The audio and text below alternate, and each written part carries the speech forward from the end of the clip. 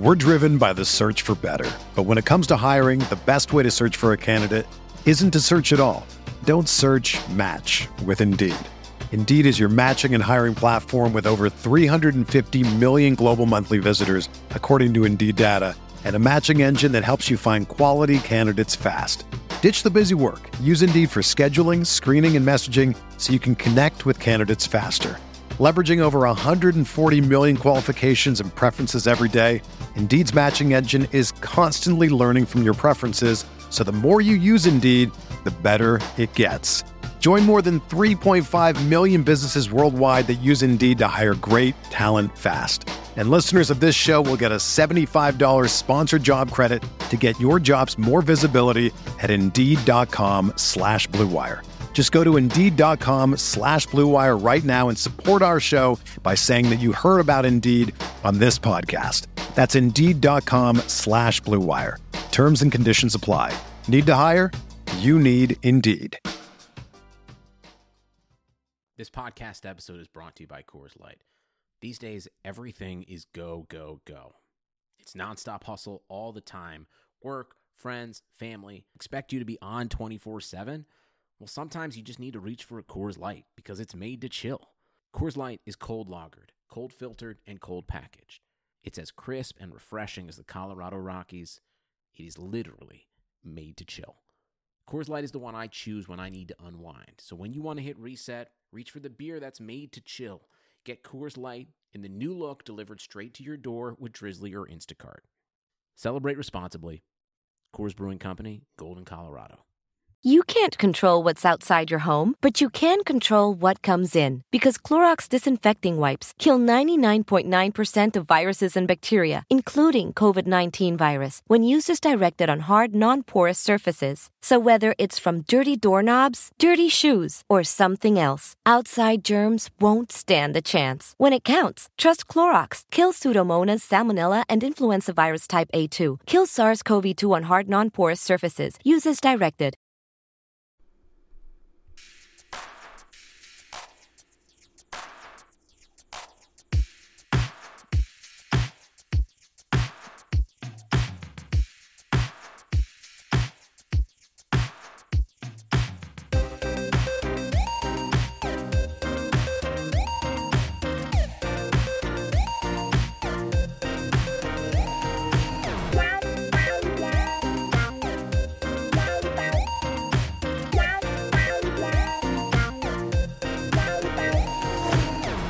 Welcome to the Butting Heads podcast from Rams Talk Radio.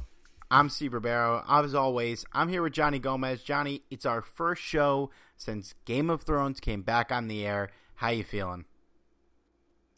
Well, I don't watch Game of Thrones, but you're one of them. I'm one of them, and I don't know exactly what I'm missing, but I'm kind of glad I don't watch the show just because I see how crazy it makes people, and I see how crazy you are. So yeah, I think I'm good. You can't talk about how you don't want to watch something because it's going to make you go crazy. Like, we're doing a fucking Rams podcast.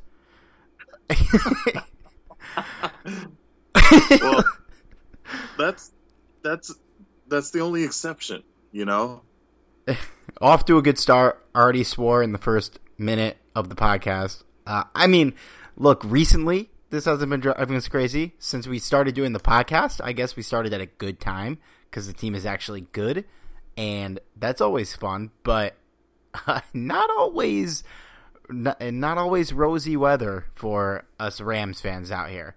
All right. Well, we got a lot to talk about today. We will get to a lot of draft coverage next week, of course, week of the draft. But we kind of figured, everybody's already getting their draft coverage from basically every other show on our network, any other Rams podcast you listen to. We're going to talk about some different stuff on this show. But before we do, don't forget, guys, if you haven't given us a 5-star review on iTunes, if you're on iTunes, please give us a 5-star review, leave us a review, let us know how you feel.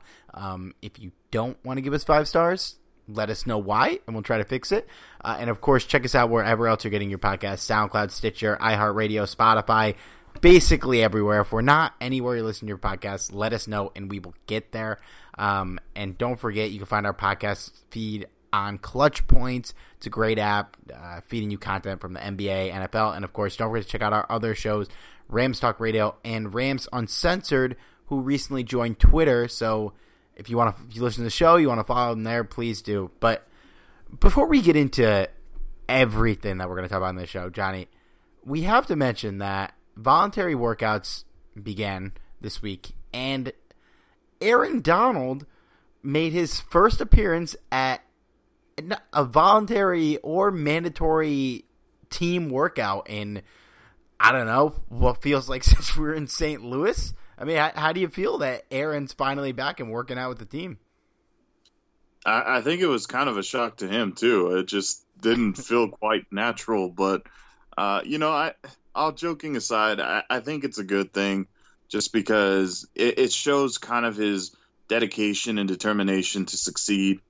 I think he saw a taste of what could be a championship caliber team, and he wants to put in the work to get even better. This is exactly what you want to see in your star athlete. So kudos to Aaron Donald for actually making it to any type of workout or practice. It's shocking, man. It's been so long, I'm sure. And, it's not even a thing where you're like, sucks for him. He's got to work in the offseason. Yeah, this man has been working for the past 2 years when he's not here. You don't just not show up to workouts for 2 years straight and then win back-to-back Defensive Player of the Years. I mean, Donald was an MVP candidate this year, one of the greatest single seasons for a defensive player in the history of the NFL, literally without playing or attending the preseason, not even just playing. He showed up pretty late in the preseason last year. But we're happy to have him back. It's only going to benefit him and the team to have him there all season. He'll probably finally be able to be a captain again because he hasn't been a captain in a couple of years because he hasn't been there. And I think it's pretty safe to say that if he's in the locker room from day one at the kickoff of training camp, he's going to be a team captain. So it'll be nice to see that C back on his shirt where, it probably belongs to be. And I don't know, man, it's just nice to have everybody back in the building. It's been a long couple of months without, the Rams talking to us in a official and professional way, and it feels good to have them back. Yeah, absolutely. And I think in a way they kind of needed this too, just because, even though the Rams made it to the Super Bowl, had one hell of a year, it was still a very disappointing Super Bowl. So that's kind of one of the things that's lingering in the back of their minds. They didn't actually win the final game. And so instead of kind of dwelling on it, I think it was a good idea to have these voluntary workouts, to come in and, put that behind them and look forward to 2019. And hopefully that'll bring us, another Super Bowl run. So couldn't hurt to put in some extra work and, get this team even more cohesive. That for the most part, it is a very similar team to last year. So I could only see them gelling a little bit. Aside from that, though, did you see how Aaron Donald rolled into camp? The only thing I saw was his car doors were opening the wrong way. So I'm assuming he rolled in like a baller. Oh, yeah. I mean, that car, oh, my God. I mean, he's making enough money to have that kind of car, but, man, I think that's the kind of car anybody can dream about. Yeah, it's good for him. As we all know, I don't know if everyone knows this, but he just committed a 7-figure donation to his alma mater, the University of Pittsburgh, which is a lot of money, and it seems like he could swing it, and good for him giving back to his alma mater. Nobody has to donate money to anything, and good for him. All right, but obviously the big story at camp and this whole offseason has been the health of Todd Gurley, and we got some insights from people in the situation, and Johnny, I'm just gonna lay out some quotes that I heard from camp and from various interviews and whatnot, and we'll just talk about what everything means. We'll start with what Sean McVay said about Todd Gurley, and recently he went on the all signs from what McVay has said in the couple of times he's talked over the past week or two has been the team plans on featuring him heavily, just as they had the last few years. Nothing's going to change. He won on the Rich Eisen show, which if you search his appearance on there, you're going to find the video of him talking about Todd Gurley. He basically said that he fought through the pain in the Philadelphia game where he hurt his knee, and now as a result of that, he missed a couple games, and the team signed C.J. Anderson. We know the rest from there. In the playoffs, it's easy to forget that he went out there and crushed Dallas, ran for 100 yards, but he did that. McVay mentioned it. For New Orleans, the game where infamously we saw, Gurley not on the field, on the bike, walking on the sideline, they kept showing him. McVay said that it was basically a result of how the game played out, and he was impressed with how much of a pro he was in that and how well he handled it, but it was basically a result of game flow and what CJ was doing, and nothing in Gurley's part. It was just the game flow. It wasn't his health. In the Super Bowl, McVay mentioned that Gurley did make some big-time runs. One got called back, but he was out there making some big plays, and he was really impressed with how he played. He said Gurley's not to be blamed for the Super Bowl, and McVay took the blame on himself that he didn't prepare the team well enough or have the right game plan for that game, which I think we can all agree is probably accurate. And this was his quote on whether Malcolm Brown will have an increased role at training camp, and this is word for word. I think Todd has shown that he is capable of carrying the workload. We have a lot of confidence in Malcolm. For us, you have to be smart about that, but I think, like we talked about the other day, Todd is the guy that's been a focal point of this offense. He's going to continue to be.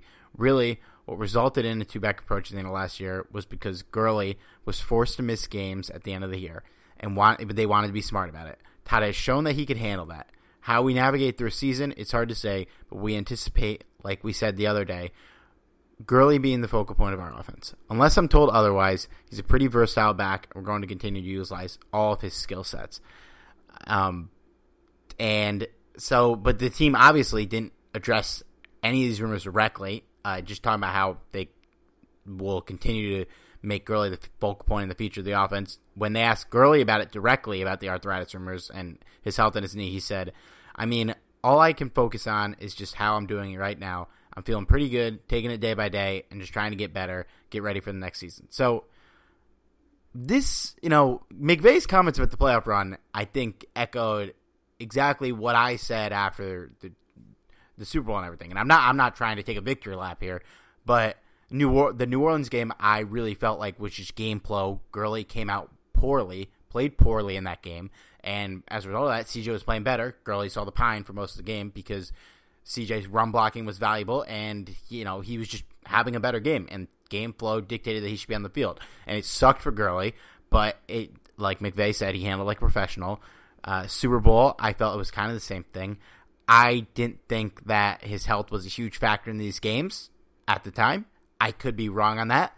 But for whatever reason, the Rams have not addressed any of this directly. Obviously, they're saying he's going to be the focal point, but when a rumor like him having arthritis is out there, they're not shutting it down is kind of a red flag. They haven't directly said he's good. Even Gurley hasn't said, yeah, I'm good. Obviously, you have to think that, and I'll admit that I was wrong on this. I didn't think he was injured. He clearly wasn't at full strength, and he's clearly recovering from something. I think it's going to affect him as based on what McVay says and how adamant they are that his role is going to be, the same. And no, I don't think that this injury is going to be a huge deal. But at the same time, you can't sit here now and, and I think I was partly wrong on this, is that because both of them are still not answering head on, hey, is he healthy? Something must be afoot, or even if something's not afoot, I think they're just handling this poorly. And I don't know, man. That's my read. I'd love to hear your read. It's definitely weird, because this is something that if there really wasn't a problem, they could just easily squash it and say, money's good. I kind of tweaked it a little bit, but I'm fine.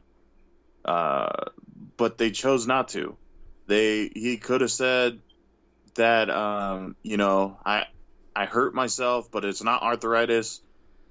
But he didn't say that either. So you're kind of placing yourself in this awkward situation where it really doesn't need to be there. Either you have it or you don't. And kind of my thoughts on it is, it seems like it might be something a little bit more serious than we were hoping for, but it doesn't exactly seem like it's going to really change much of anything, because if Sean McVay's words are correct, saying that nothing's really going to change, he's going to be the feature back, he's going to be that star back, he's obviously on the road to recovery, to the point where something like that isn't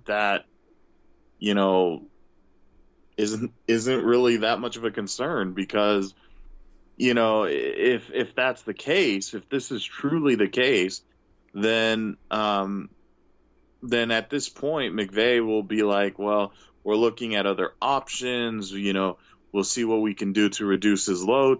He straight up said that he will continue to be the bell cow, essentially. And yeah, he also mentioned things like, Malcolm Brown will be in there to help, which he was last year too. So that's nothing new either. So this whole thing, I think this whole thing just kind of went south when that kind of anonymous report came from the Boston, I think it was the Boston Globe, if I'm not mistaken. I know it was one of the... it was definitely a Boston reporter, I believe. Yeah. So it went south there, but then what didn't help the situation also was when C.J. Anderson got interviewed. C.J. kind of said that his injury was a little bit more serious than they initially thought. And, of course, when you have those two reports, next to each other, you're kind of thinking the worst-case scenario. So I think that's kind of what's lighting fuel to the flames. But in the end, I think that this is going to be I think we should look at it like this. We may not know the extent of Gurley's injury, but if McVay is confident that Gurley can continue to be Todd Gurley, then it's obviously not arthritis. Because if that's the case, there's no way a guy with arthritis can continue to do what Todd Gurley did last season. No way.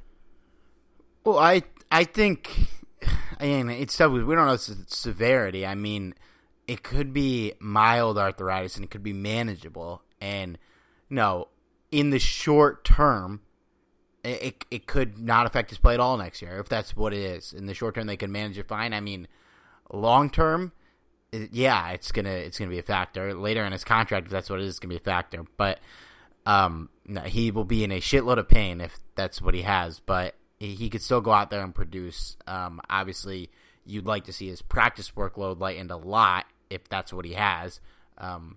I'd say I don't want to see him in the preseason, but we're not going to anyways. I'd almost bet money that he doesn't play a snap in the preseason because he didn't last year and we went to the Super Bowl. So why even bother? But it's just, man, it's weird. It's weird that they're not acknowledging, they're not saying anything about it, which makes me think there's something going on. I don't think it was a factor in him not playing in the playoffs. I will stand by that. I will defend my stance on that Saints game because I think I'm right, and McVay's comments made me feel more right.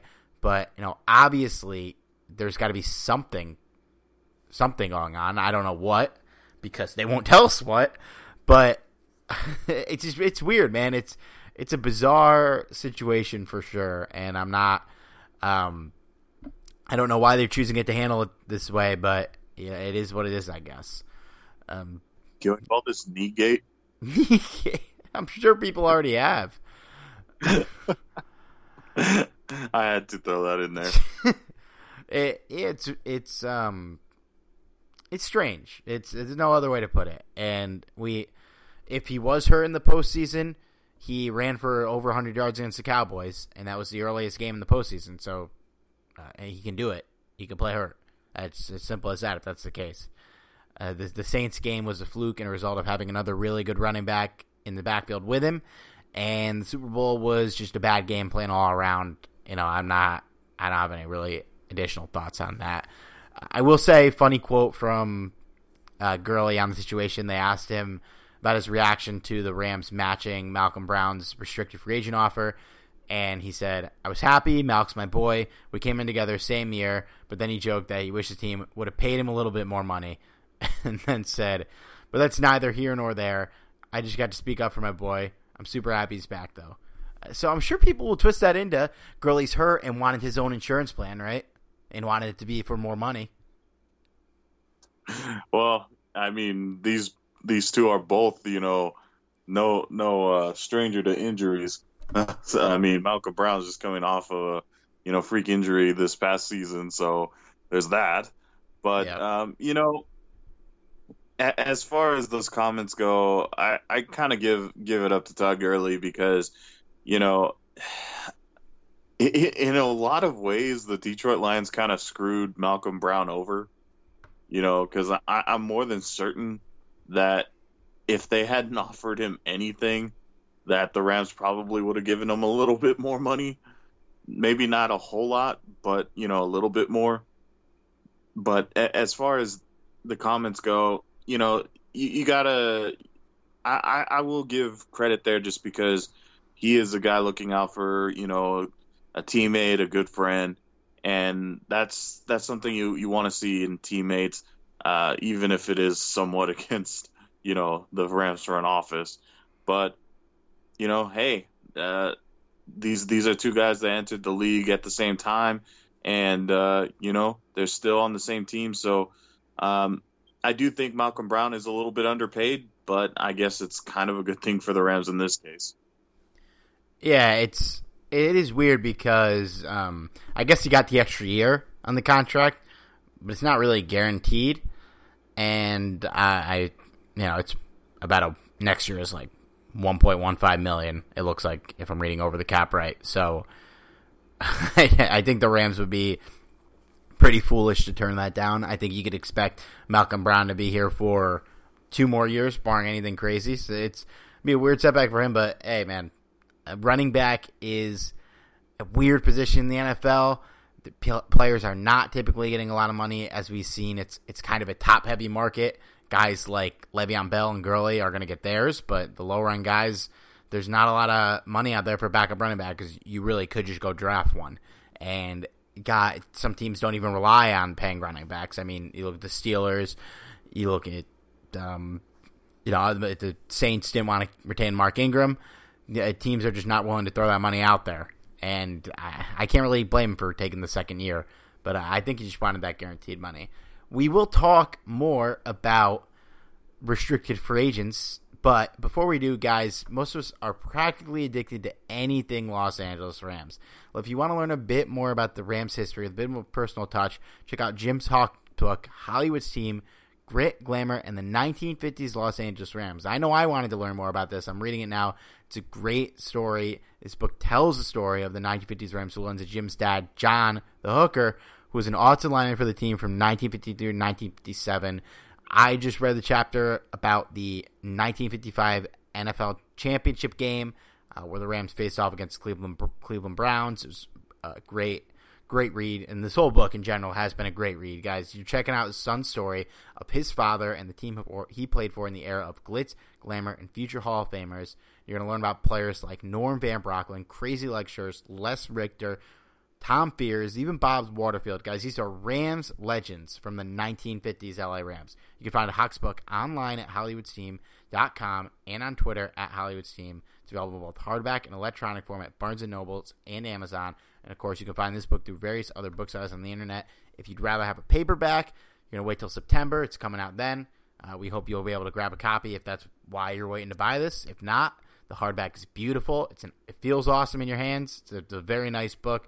It's worth picking up, guys. This book is worth every penny for any Rams fan out there. And it's really just a great story about a person's father and the legacy he left behind.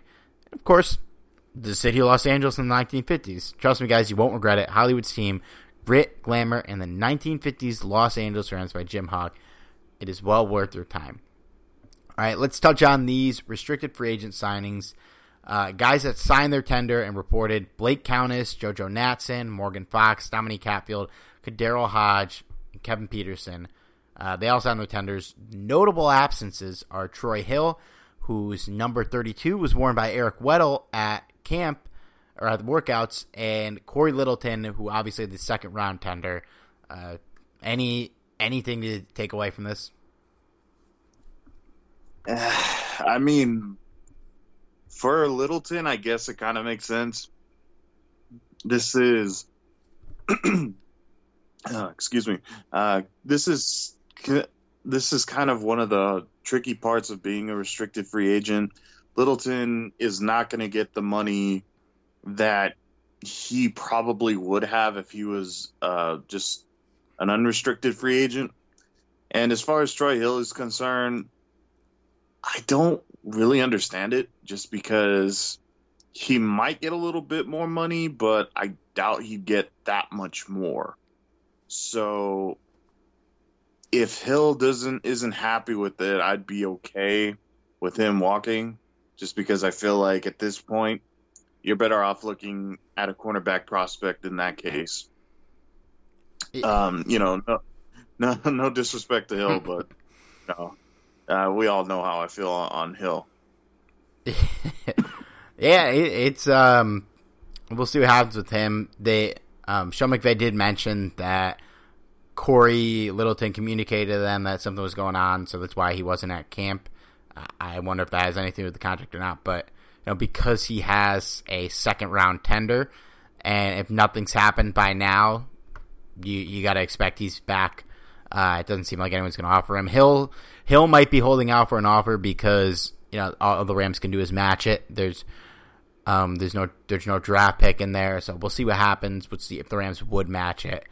But there's not a ton of news here. Dante Fowler and Marcus Peters are also worn at camp, but like Littleton, they commuted very early, and no reason to expect anything different from them. Free agency news: the Rams added AAF QB John Wolford. So, Johnny, my question is, how quickly is he relegated to the practice squad or cut? I suppose it just depends on how well he does. I mean, I could see him being a practice squad guy. I mean, this is I don't know if you know a whole lot on Wolford, but Wolford did fairly well in the AAF, and in my opinion, he was probably the second best quarterback in the league, behind Garrett Gilbert, well, believe it or not. But another former Ram. That's kind of interesting. But Wolford, he has a lot of talent, but obviously he's not going to beat out Blake Bortles, and if he does, it says a lot more about Bortles than it does Wolford. But as far as Wolford is concerned, if they want to do 3 quarterbacks on the roster, which they haven't really done, it wouldn't surprise me too much, I guess. But I think he's just going to be basically a camp body and maybe get some reps in on preseason. But yeah, we can just expect Goff and Bortles to be on the roster this upcoming season, and I think they probably part ways with them right before the season begins. Did you know Brandon Allen's on the roster? Yeah. I mean, I didn't even know we brought him back. Yeah, basically, Brandon Allen is he's basically what Wolford is going to be here for. Just, practice squad, and then off and being cut. That's just kind of Brandon Allen's role in the past, 2 years? Yeah, I don't even think he was practice squad. I love watching new guys play. I'd much rather watch John Wolford than Brandon Allen because he at least adds something new, something different. But when you bring in a quarterback as qualified as Blake Bortles to be a backup, unless Wolford absolutely lights it up in the preseason, I don't think you keep 3 quarterbacks. It's just you have other positions you need depth at. If something happens to Goff, Blake Bortles is going to come in and play. He's going to be the starter. It's not really a debate. And as dumb as this sounds, Johnny Hekker as your emergency quarterback, if they both get hurt in the same game, knock on wood that doesn't happen, you could do worse. So I don't think they keep three quarterbacks, but we'll see. I'm excited to watch him in the preseason because I don't think Goff's really going to play, so he'll definitely get some reps out there. Hopefully more reps than Brandon Allen, who I'm surprised is on the team. Speaking of quarterbacks, we do have to touch on this big news in the NFC West. Russell Wilson signed a massive 4-year, $140 million contract extension. He's got 1 year left on his deal, so he'll be with Seattle for the next 5 years. There's a no-trade clause in it, so he ain't going anywhere. $35 million per year. What are you making of this contract?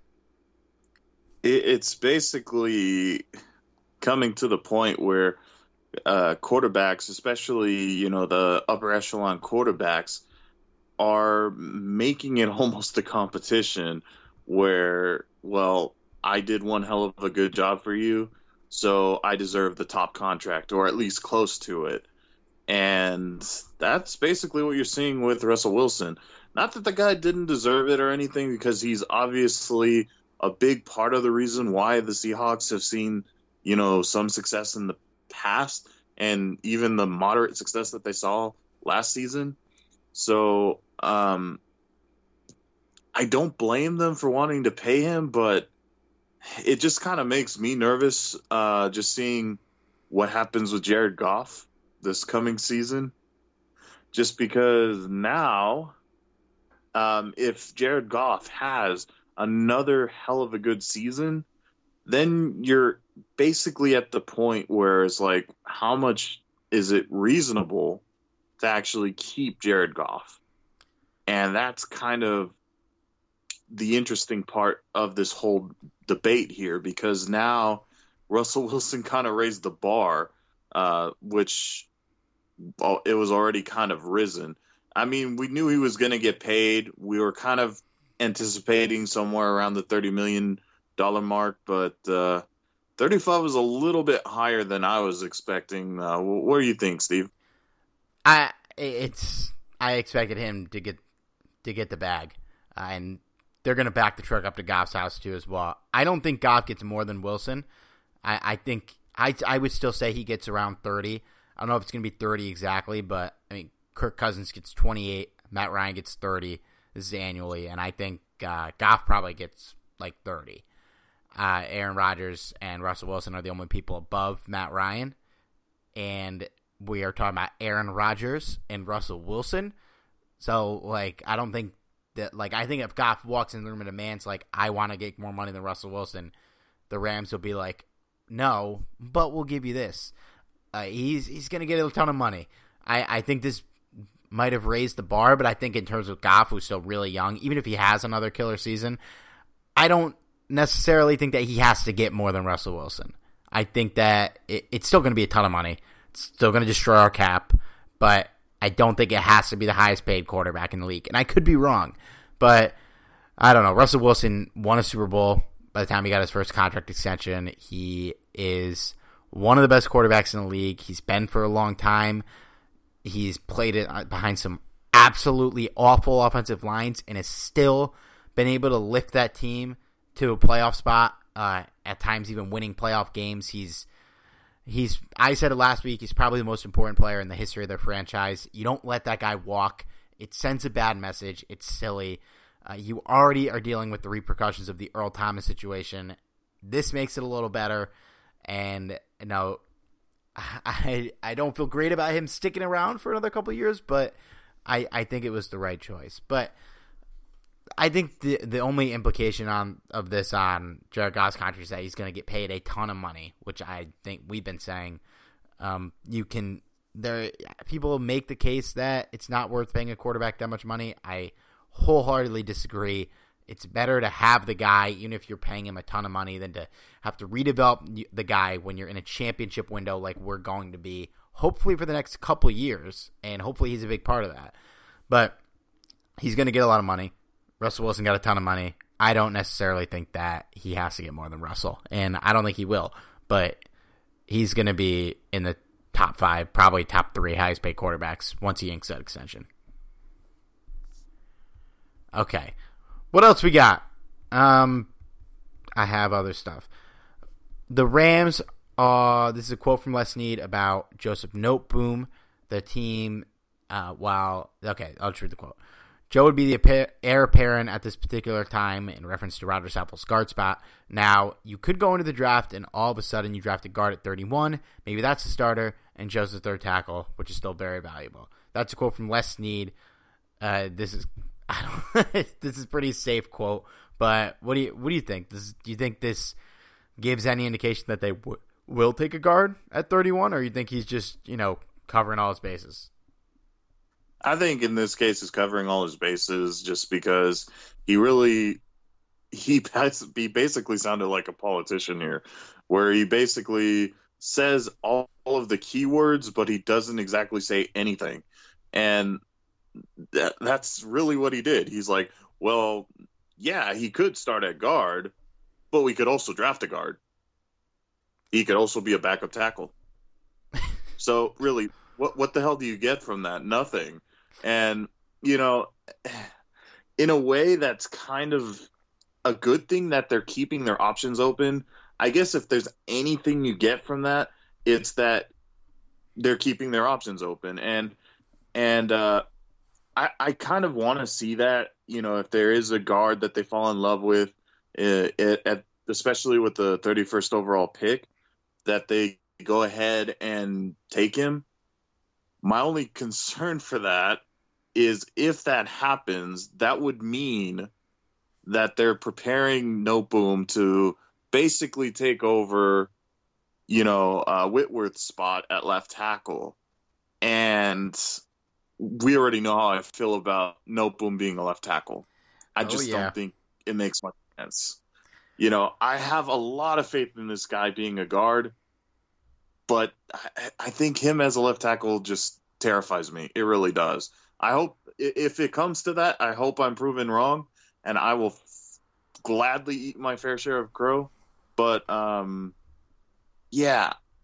just think in this case, if we do go after a lineman with the 31st overall pick, I'm thinking it's probably geared more towards center. But then there goes the debate with Brian Allen as well. So there's that.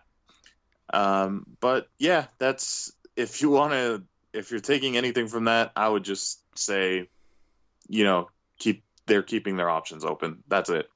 It's weird because you'd like to get a guy that's versatile, and you could say, like, maybe he'll be a center, maybe he'll be a guard, or maybe he'll be a tackle.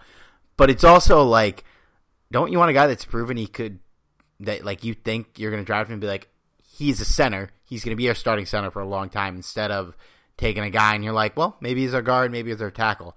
I don't know which is better.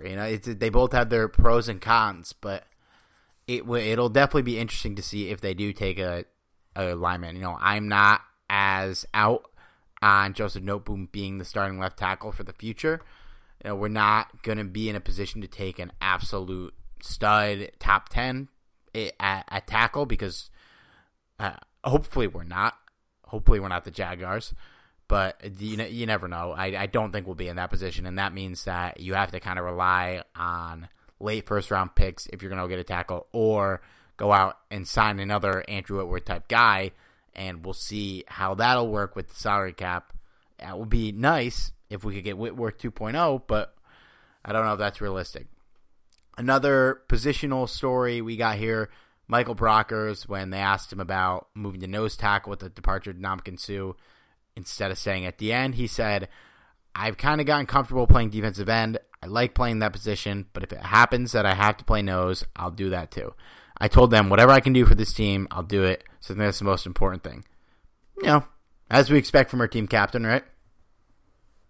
Basically, and that's what he was saying is that, I'll do whatever it takes for this team to succeed.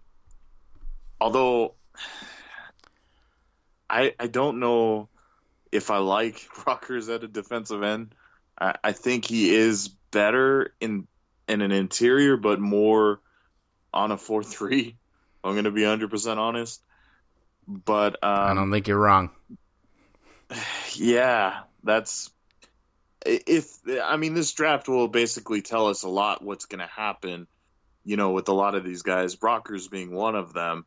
If the Rams really feel like, well, maybe Brockers would be better as a defensive end with a true nose tackle there. Say they go out and draft like a guy like Dexter Lawrence, and he becomes, the solidified nose tackle for the next couple of years, then maybe he continues to improve at that spot. Hard to say, but yeah. I'm a little uncomfortable with him playing at defensive end, but we'll see. I think he'd be better in the interior, but yeah, that one's tough. Again, I think Brockers is more suited for a 4-3 defense. Yeah, you got anything else on that? No, not really, honestly. I know that's not great podcasting here, but I don't know, man. He was making $10 million next year. He wasn't really worth it last year. I want him to be in a position where he's comfortable, so I would like him at the end, but he's a guy that we're going to need him to step up. We're going to need a big-time performance next year to justify keeping him on the books, because he's taking up a lot of cap and money that could have been used to keep Roger Saffold, money that could have been used to get a new linebacker, I guess we already got our edge rusher, get a new lineman. I don't know. He's going to have a lot of pressure last year. If it might be his last season as a Ram, remains to be seen, but I agree. He's better suited for a 4-3. And if he leaves us after the season, I hope he finds greener pastures where he could do that. All right, I think let's go to this. The draft is in a couple days next week. We're gonna focus on the draft pretty heavily next week. Hopefully, we'll get a draft expert to come on and talk with us. But at 31? What would you like to see the Rams do? Either what position would you like to see them draft, or do you want them to trade back? I guess it's kind of depends, who's available at pick 31, and it's not like in the earlier rounds where you can almost tell who's gonna fall and who's not.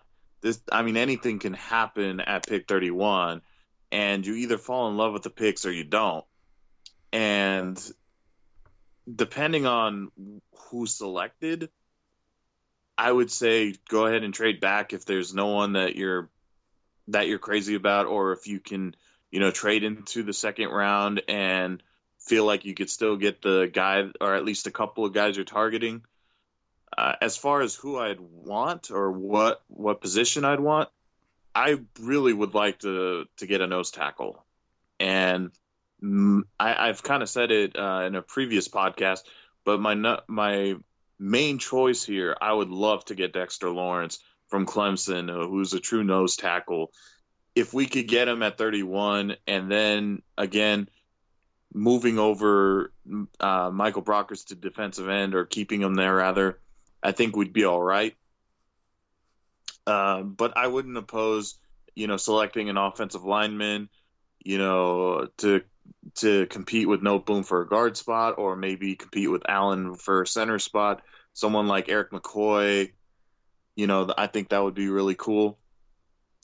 Safety, I really wouldn't want to keep a safety. I think that would just be kind of a luxury pick. And if the Rams didn't have so many needs, I just can't see selecting a safety at this point. Wouldn't be that heartbroken either, just because there are some talented safeties. But yeah, I think my top two positions, in my opinion, would be at nose tackle or at offensive line. I'm with you. if they're going to make this pick, they need to draft somebody that's going to start day one, or at least they expect to. And really, the positions available for that are nose tackle, inside linebacker, and O-line, guard or center. And if you can get a guy at this pick that ticks those boxes, hell yeah, let's do it. I think I'd probably go nose tackle, linebacker of order and importance. I think we're weakest at linebacker, but we're pretty damn weak at linebacker last year and went to the Super Bowl. So I don't think it's absolutely necessary that we grab somebody. The team, it seems like they like Micah Kiser. I'm not sold yet, but we'll see. Those are the top two. If they could take an edge rusher, but at that point, I think I'd rather move back and grab another pick. Because I want to get a starter here, and if you're not going to get a starter and you get more depth, let's move back and get more depth. Take more swings at drafting a starter. This team has drafted fairly well defensively in the second and third rounds historically under Les Snead. Let's see him do it again, and that's where it stands. We'll see how we feel next week. We'll probably make some predictions on firm predictions on what we think they'll do in the draft. But other than that, it's a shorter show for us, Johnny, but I think we can wrap it up there. It's April. We don't need to keep turning out our podcast, I don't think. Nah, I mean, it's okay. I mean, we're all just counting down the days really till at least the preseason begins. So there's that. Yeah, we'll be coming up with some fun topics in May and June, that's for sure. But the next 2 weeks, obviously, will be draft-focused and seeing where next week we'll talk about who we think we're going to get, and the week after we'll talk about where we see these pieces fitting in. And guys, if you have anything you want us to talk about during May, June, July, when it's kind of the downtime of the season, hit us up. You know where to find us on Twitter. You can find me at Steve Ribeiro. I'm open for any questions, anything. Johnny, you can find him at Johnny506. You can find Rams Talk on Twitter at Talk Rams, and you can find us on Facebook at facebook.com/RamsTalk. And don't forget to follow us on iTunes, Stitcher, SoundCloud, iHeartRadio, Android, Google Play, Player FM, Spotify, and Clutch Points. For Johnny, Steve Ribeiro. Talk to you next week.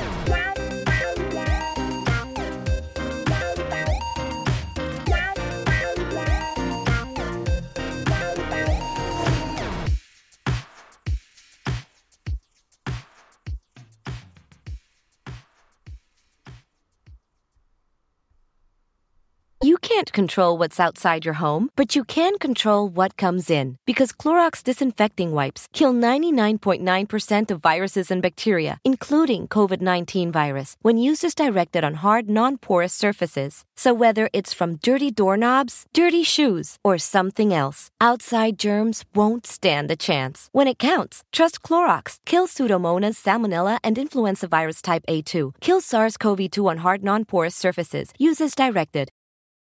You can't control what's outside your home, but you can control what comes in. Because Clorox disinfecting wipes kill 99.9% of viruses and bacteria, including COVID-19 virus, when used as directed on hard, non-porous surfaces. So whether it's from dirty doorknobs, dirty shoes, or something else, outside germs won't stand a chance. When it counts, trust Clorox. Kill Pseudomonas, Salmonella, and influenza virus type A2. Kill SARS-CoV-2 on hard, non-porous surfaces. Use as directed. Whether you're a world-class athlete or a podcaster like me, we all understand the importance of mental and physical well-being and proper recovery for top-notch performance. That's why I'm excited that Unified Healing is sponsoring this podcast. Unified Healing is a new and super innovative global network of wellness centers powered by Energy Enhancement System, or EE System. If you haven't heard of the EE System, you'll want to listen up. This technology promotes wellness, deep relaxation, purification, and rejuvenation. At hundreds of locations across the globe, access to a center is easy and affordable. Interested in experiencing the EE System technology for yourself? Go to unifiedhealing.com/bluewire to learn more and find a center near you. That's unifydhealing.com/Blue Wire. No material or testimonials on the Unified Healing website are intended to be viewed as medical advice or a substitute for professional medical advice, diagnosis, or treatment. Always seek the advice of your physician or other qualified healthcare provider with any questions you may have regarding a medical condition or treatment and before undertaking a new healthcare regimen, including EE system.